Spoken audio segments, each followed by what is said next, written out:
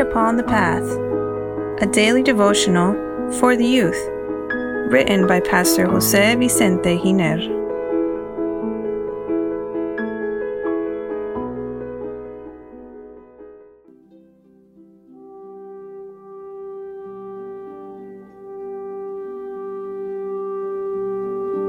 December 2nd, the last plagues. Dear youth, during this time in which the Lord Jesus will no longer intercede because the door of grace will have closed forever, 7 plagues will be poured out on this planet, as the Bible teaches.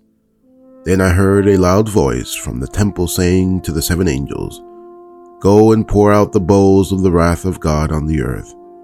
Revelation chapter 16, verse 1. These plagues will fall on those who accept the mark of the beast, that is Sunday, and decide to trample on the true Sabbath, Saturday. The testimony says, "The plagues upon Egypt, when God was about to deliver Israel, were similar in character to those more terrible and extensive judgments which are to fall upon the world just before the final deliverance of God's people." Maranatha, page 267. These 7 plagues will not all be universal in character, but will be poured out in different parts of the world, because otherwise all the world's inhabitants would be destroyed. The first plague will be a malignant and pestilential ulcer.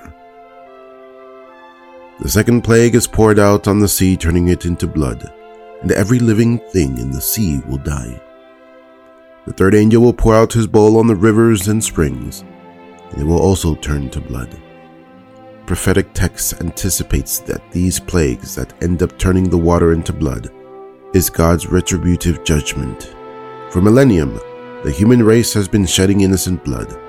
Human has fought against human in bloody and terrible battles that have ended the lives of millions of innocent people, women, the elderly, children.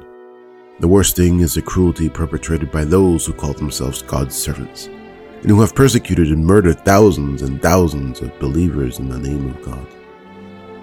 Until this day, the bloodshed does not stop in many countries of the world, and it seems that these crimes go unpunished. But the day will come when God will act to vindicate his righteousness.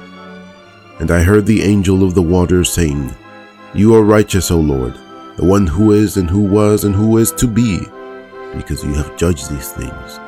For they have shed the blood of thy saints and prophets, and you have given them blood to drink, for it is their just due." Revelation chapter 16, verses 5 and 6. The fourth angel will pour out his bowl on the sun, which will burn men with fire. But they will not repent. The 5th plague will fall on the throne of the beast. That is to say, that religious power that has deceived millions of believers with its false doctrines. But neither will repent, but will blaspheme against the God of heaven. The 6th plague will fall on the great river Euphrates, and the war of Armageddon will take place. The last plague will be universal, and there will be lightning, voices, and thunder, as well as a great earthquake, such as never was before. Then huge hail will fall on the earth, but the children of God will be protected, and suddenly they will see how the Lord Jesus returns in the clouds with his myriads of angels to take the saved to heaven. How hopeful, how wonderful. May God bless you, and may you be happy.